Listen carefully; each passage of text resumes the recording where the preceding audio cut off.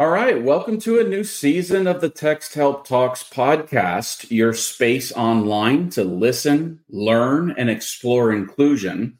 Make sure you're subscribed through your preferred podcast player or streaming service so you never miss an episode. I'm Louis Shanafelt from Texthelp, and I'll be guiding us through Season 4, where we'll be talking about all things math, teaching, and learning, a topic that I am very passionate about. We'll be focusing on the digitization of math and how this can make math learning accessible to all, while also offering time-saving benefits for educators.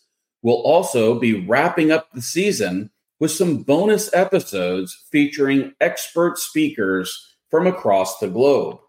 But first, to kick off the season, I'm joined by my colleague, Paddy McGrath, to explore the digitization of math instructional materials. After our chat, you'll leave with one thing to know, one thing to do, and one thing to think about. So let's get started. Paddy, it's great to have you on the podcast today. Can you tell our listeners a bit about yourself and the work you do here at Texthelp and beyond? Thanks, Louis. Great introduction there. Good to be have another season of Texthelp Talks going. So I'm Paddy McGrath, and I obviously have a slightly different accent to you, Louis. I'm based on the opposite side of the Atlantic in Texthelp's Belfast headquarters, where Texthelp was indeed founded. And I suppose I have an odd job title, Head of Education Strategy for EMEA. And for those who don't follow the EMEA acronym, that's Europe, Middle East, and Africa. But really, my passion is about spreading the word about inclusion and accessibility to lots of the wonderful teachers and educators that we deal with across mainly Europe and down in through the Middle East.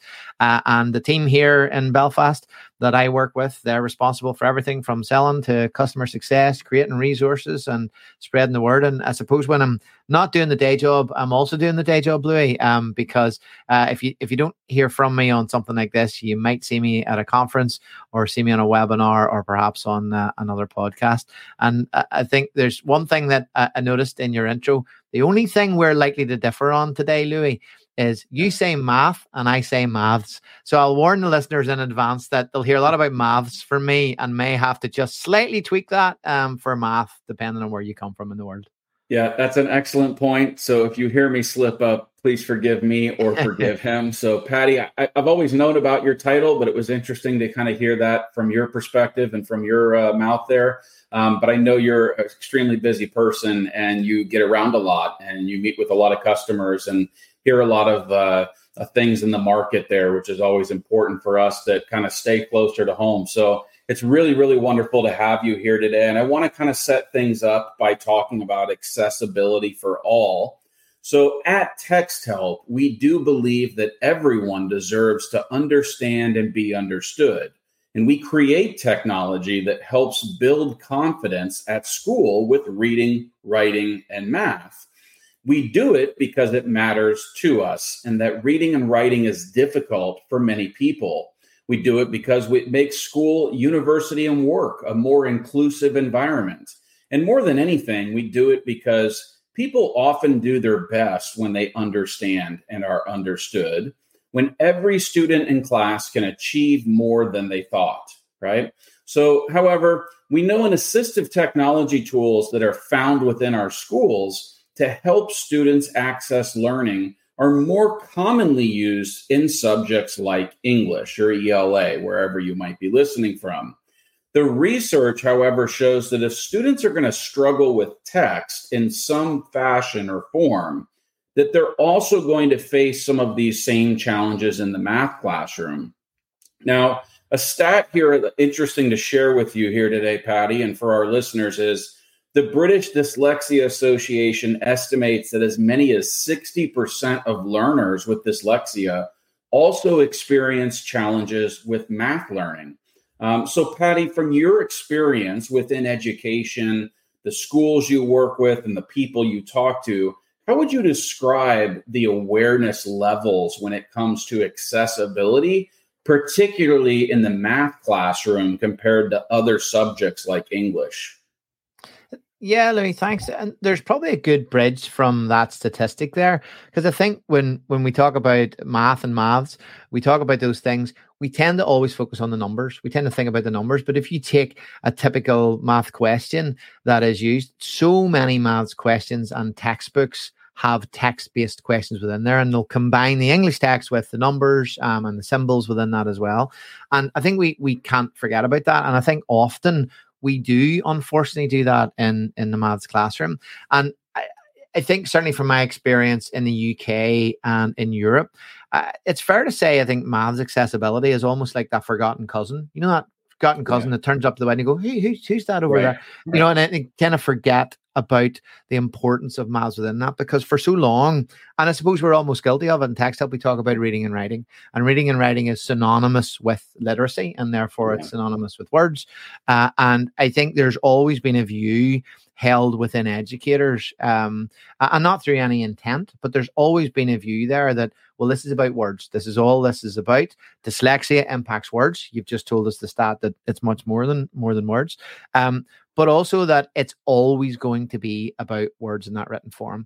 So I think it's fair to say that the math classroom has always fared very poorly. I remember, even in regards to technology, Louis, a number of years ago, not long after I started Texthelp, very excited about doing a presentation, and asked all of the maths teachers in the room what technology they used in the maths classroom. Right. The number one thing was a whiteboard, and the number two thing was a calculator, and it didn't go any further. Right. And so if we're at that level where technology is a challenge, how much more of a level can we be sometimes? That was about 5 years ago, to think about accessibility. So it's so important. It's so unfair to be thinking about accessibility tools and accessibility in general just for words. That every pupil is studying math. Every pupil moves from an English classroom or a history classroom or an economics classroom to a maths classroom, and they've got to have barriers removed everywhere. So awareness needs to be raised.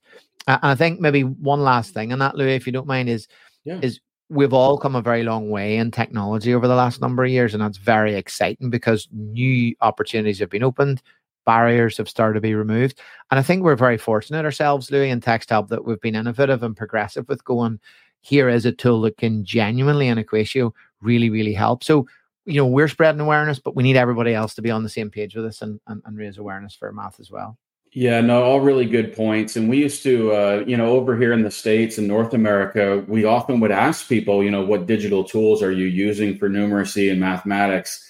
And you knew if they started with the digital tools of, I have a digital or a mechanical calculator in your classroom, or a pencil sharpener, that is not the type of digital tool that's going to help students. So we really need to provide, like you said, accessible and accommodations for students that need those, and removing those barriers are vitally important, especially to the work we do here at Texthelp. So is there anything that you can think of in terms of benefits do digital math materials offer in terms of accessibility? So what do you hear from folks in terms of accessibility specific to the digital math materials that either they get access to or maybe we can help provide?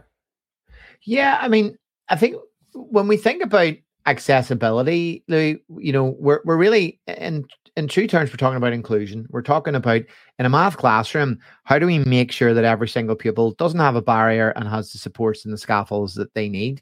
And I often talk about the whole iceberg approach to a classroom of pupils and say, look, many of us as educators will know the top of the waterline, those pupils that we can identify, they have a specific need. They might have a physical disability. They may have an individual learning need. And those are pupils that we can identify, and we can say, right, we can give them a tool, we can give them scaffolds and supports, and we can help them with that. But we can't forget, in that instance, the pupils underneath the line that may just be struggling with maths. They literally may have a problem. They may actually just need to express maths differently. Mm-hmm. And if we don't have accessible maths to start off with and really focus on that, what we're really doing is disadvantaging those pupils that have diverse learning needs straight away, because they don't have the supports they need. Pupils, for example, with a physical disability may not have a way to express maths because they may not be able to use pen and paper or the keyboard. Right. And then there's beyond that, there's pupils who were English, many of us are have been working or are in touch with schools where English is simply not the first language there in the school. It's the minority language. And so we need a common language of maths, and accessibility and accessible maths can help support a multilingual environment as well in a school. So I think we've got to look at it in the round and look at, if we start from a really firm foundation, which is how do we make accessible maths? And then we look at how do we give all of those pupils the tools that take that accessible maths and really make it actionable, really make it that they can engage with it and not have barriers to access. We start to go back to the start, which is inclusion for all, and everybody wins in that instance, Louis, from what I've seen. Yeah, absolutely. And that kind of, your answer there kind of leads right into the next question that I wanted to ask you, which is, how can we specifically make more inclusive and more accessible math? So when we present math to students, how can it become more inclusive and more accessible, in your opinion? Well, I think it goes back. We talked about dyslexia sort of a few questions ago, and many people listening will be aware, if they've worked with a dyslexic student or perhaps dyslexic themselves, they'll know that text to speech is a really important thing there. It really helps in understanding. But if you create a piece of maths, or you give out a PDF, for example, a maths worksheet or book, the challenge with that, and a lot of times, is it hasn't been made accessible from the start. So if you give pupils a tool, you need that tool to be able to either have access to accessible maths or have a method to make that maths more accessible. But ultimately, whatever resource you give to a pupil or whatever you're asking them to do when it comes to engaging in the maths classroom, you've either got to make sure it's accessible as a foundational piece of how you write it and how you create it, or you've got to give them the tools to make sure that even if it's not, for whatever reason, that it is accessible there. And I think that means from a quality of maths education, we've talked a lot about removing barriers. We've talked about accommodations, but actually it's really just equity of access, because 30 pupils in a room, you're giving every single pupil a fair chance at engaging with that maths, editing that maths, creating with that maths, and understanding it and being able to express themselves really well. So it's like you said at the start, to understand and be understood, really important. We need to give pupils, to get a hold of maths education really, really well and increase that quality, ways to engage with it on their terms in any way that they need.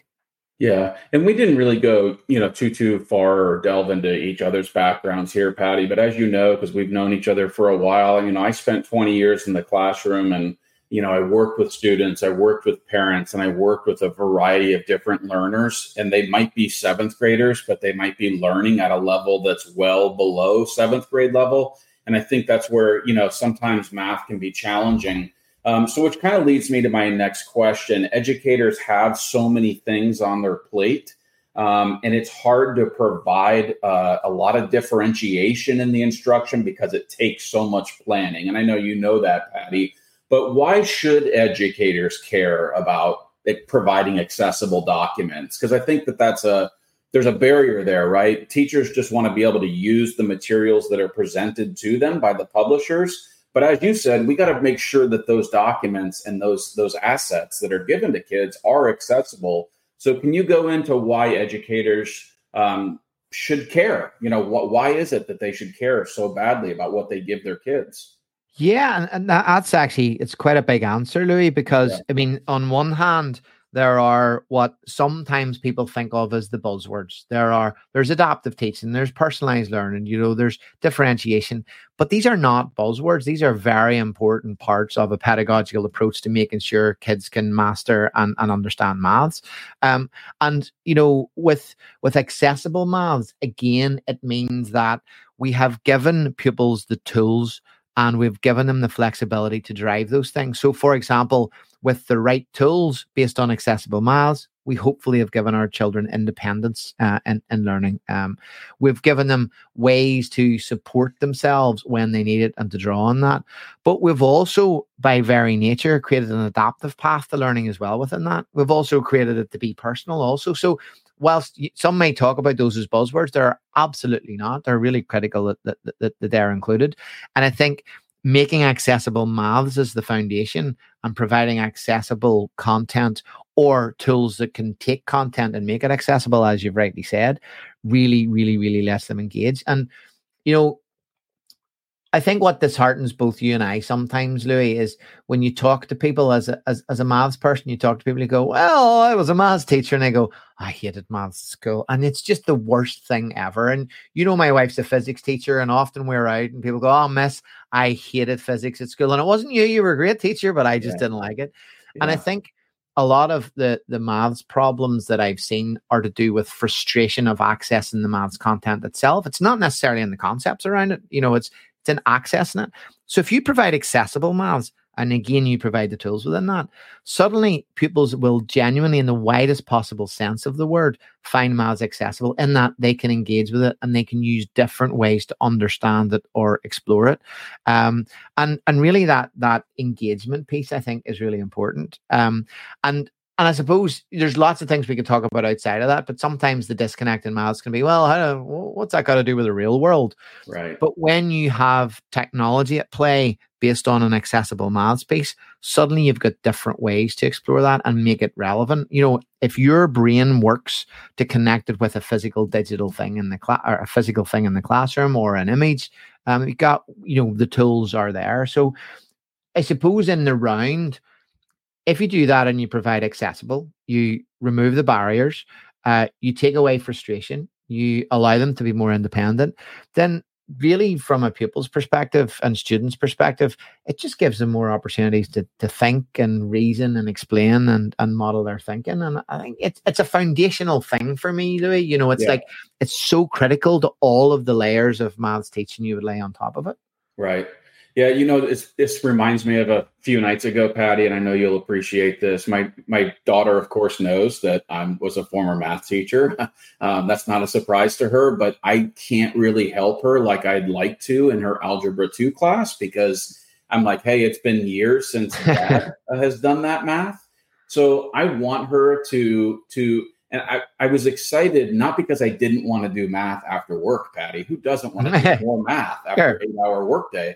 But I was excited when she got to a math class, Paddy, that she couldn't rely on Dad anymore. Not because I didn't want to help her, but because I felt like she kind of used me as a crutch because she knew she could come to me because I'd taught the material recently. And I wanted her to be more independent, which is what you just touched on. And having her build her independence, I think, and giving her access to different tools and different models of approach in terms of the instruction, I think helped make her become a better student. And hey, she's got an A in Algebra 2 honors right now, Paddy. So I'm super proud of her. And she hasn't asked Dad for help at all. So we'll leave it there. But I really like your answer. And it made me think of helping my own child in my own real world scenarios. So I think Louis, as parents, when you see that, and as educators, when you see that independence there, it's a genuine magical moment. But that also leads to something else. Maybe if I can, just thinking when you were talking there, about your daughter, and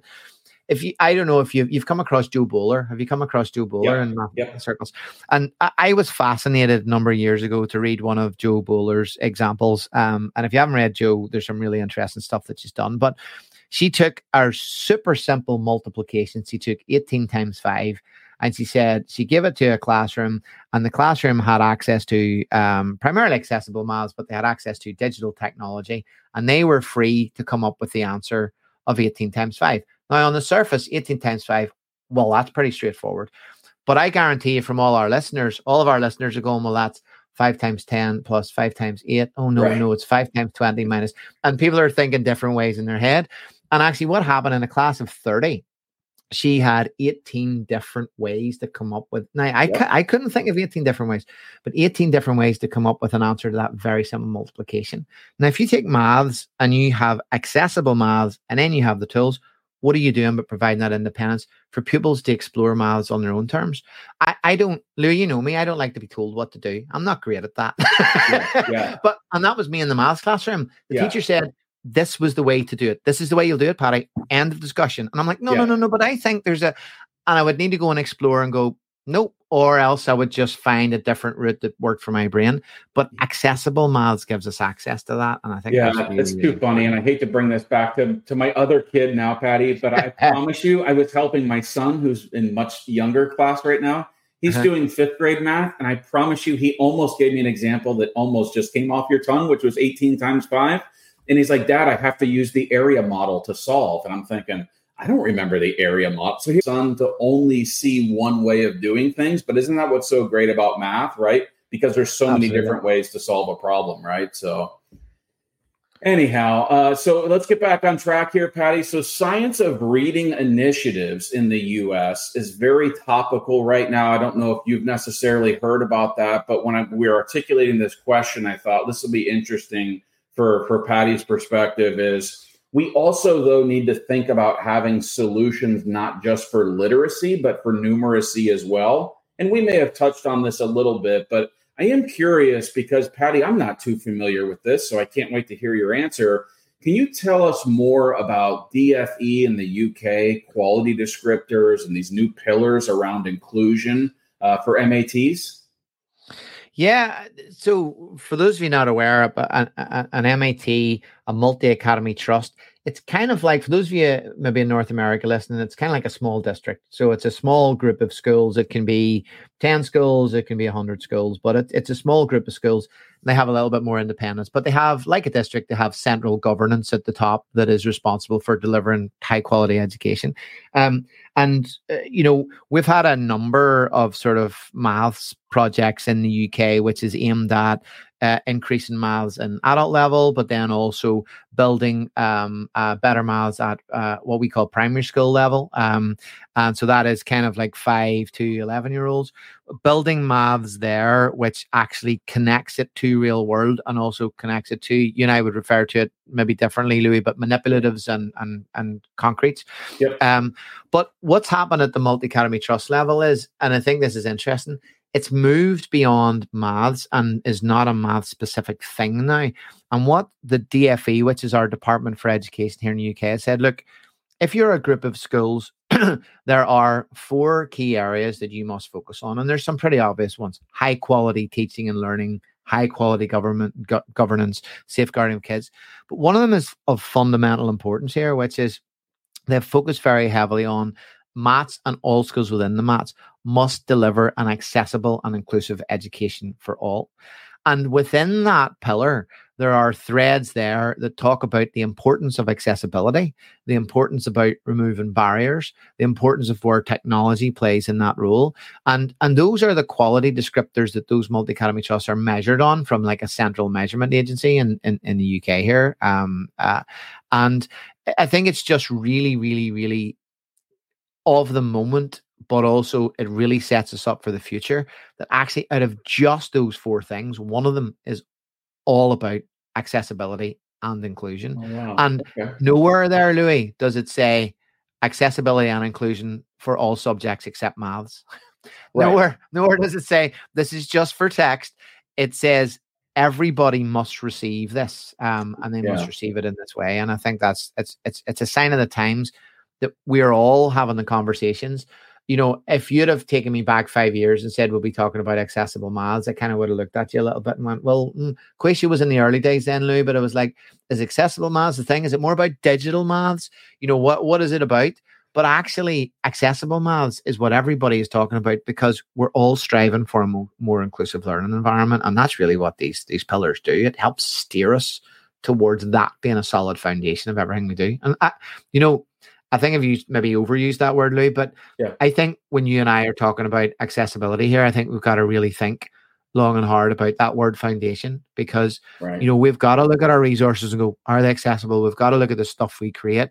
Are they accessible? Because when we start at the beginning there and we set that foundation, we can build an inclusive classroom a lot easier. Like we really can. And then with tools like Equatio, we can start to support that really easily. I was going to say, and it seems like that would take a lot more off the plate too of our instructors and teachers, because they wouldn't have to do perhaps so much adapting for their lessons, because that's the foundation, right? Yeah. And that's like a number of years ago, back in 2019, it became a legal requirement for all public sector bodies in the UK and Europe. We were part of Europe. Now, to be clear to our North American friends, we still sit in the same place beside Europe. We're just not quite part of Europe. But legislatively, it means we kind of follow our own rules now in the UK. But that it became mandated for any public sector body that any resource that they created or any resource that they had publicized or had on their LMS or they had on their website for download, all of it had to be fully accessible, and that includes maths content. It literally became illegal. It literally became against the law to have something that wasn't accessible. And as harsh as this may seem, that was limited for me to what we call higher ed, so university body, so post-18 education. But I really have a belief that what they're doing is setting the foundation to say, guys, this is the way we need to do things, and all content has to be accessible for everybody. And of course, again, includes maths. So that's exciting because it'll drive people forward to just what people need to do here is make accessible practice their standard practice. It's as simple as that. Like, just like this is what you do at standard. It's not a special thing you go and do. Right. Because if you set that foundation, then all these tools, that we're talking about, Louis, just really come into their own and really start to make a massive difference.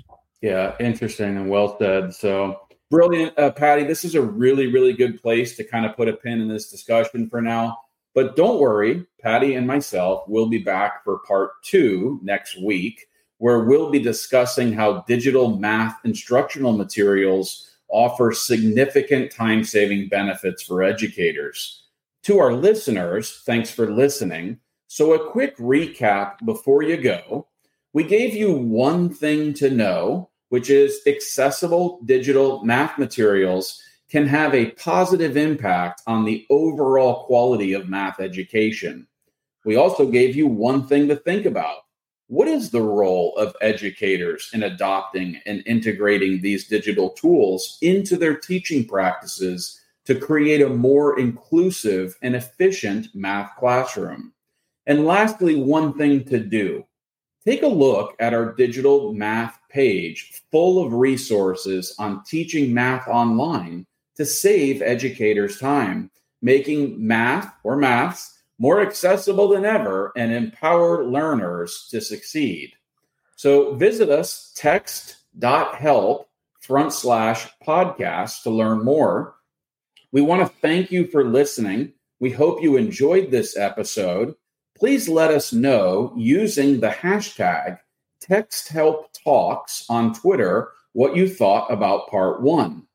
Thanks again, and make sure you're subscribed to Texthelp Talks so you don't miss the digitization of math in part 2.